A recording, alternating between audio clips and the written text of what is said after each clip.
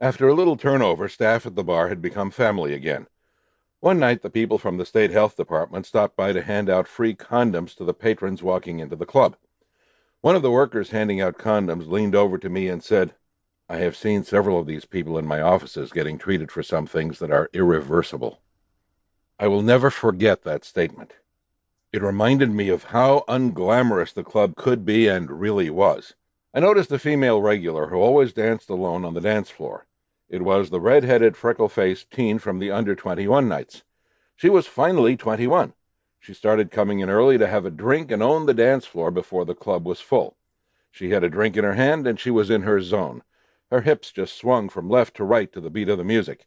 She usually stayed for a couple hours and left by the time the club filled up. This night she seemed different. I assumed that she'd had a few drinks and probably was a little drunk. I was talking to the DJ in the booth, watching her. She was swinging on the pole and just in her own world. She typically did not do this much when she was dancing. This night had been weird from the start. Free condoms at the door and a regular dancing in the middle of the floor by herself like there was a party going on that none of us could see. What could happen next? Well, Billy's girlfriend came to the club to surprise him. Honestly, most of these guys were seeing more than one lady at a time, but they were smart or lucky enough to keep them from stopping by work at the same time. For example, Billy had a girlfriend, but still told Russ from time to time to let some girl in for free so that they could hang out for a few while he worked. Of course, on this very night, Billy had one of his side chicks in the bar when his girlfriend came by to surprise him. Billy knew that his girlfriend hated the crowd on the dance floor and would stay up front by the bar. On the dance floor, all he needed to do was acknowledge her, and he could ride this night out if he could get rid of his side chick. Okay, at this point I assumed that this night was going to be out of surprises. But then, I couldn't believe it. Several of Abdullah's side chicks start coming one by one into the bar. This just raised the potential for chaos. But my man Abdullah was a player. If anyone could master the art of having multiple ladies in the bar at the same time, it would be him. But tonight felt different. Lately, Abdullah seemed to be a little stressed from being Casanova. I decided to survey the club, and I counted 1, 2, 3 of Abdullah's ladies trying to get his attention. At one point, all three were standing around him at his post. He was smart and always told them that he needed to stay focused on the floor to make sure nothing happened. He used that conversation to keep them at bay. Abdullah was smart and played it cool. Soon the ladies all went off in different directions to have a good time.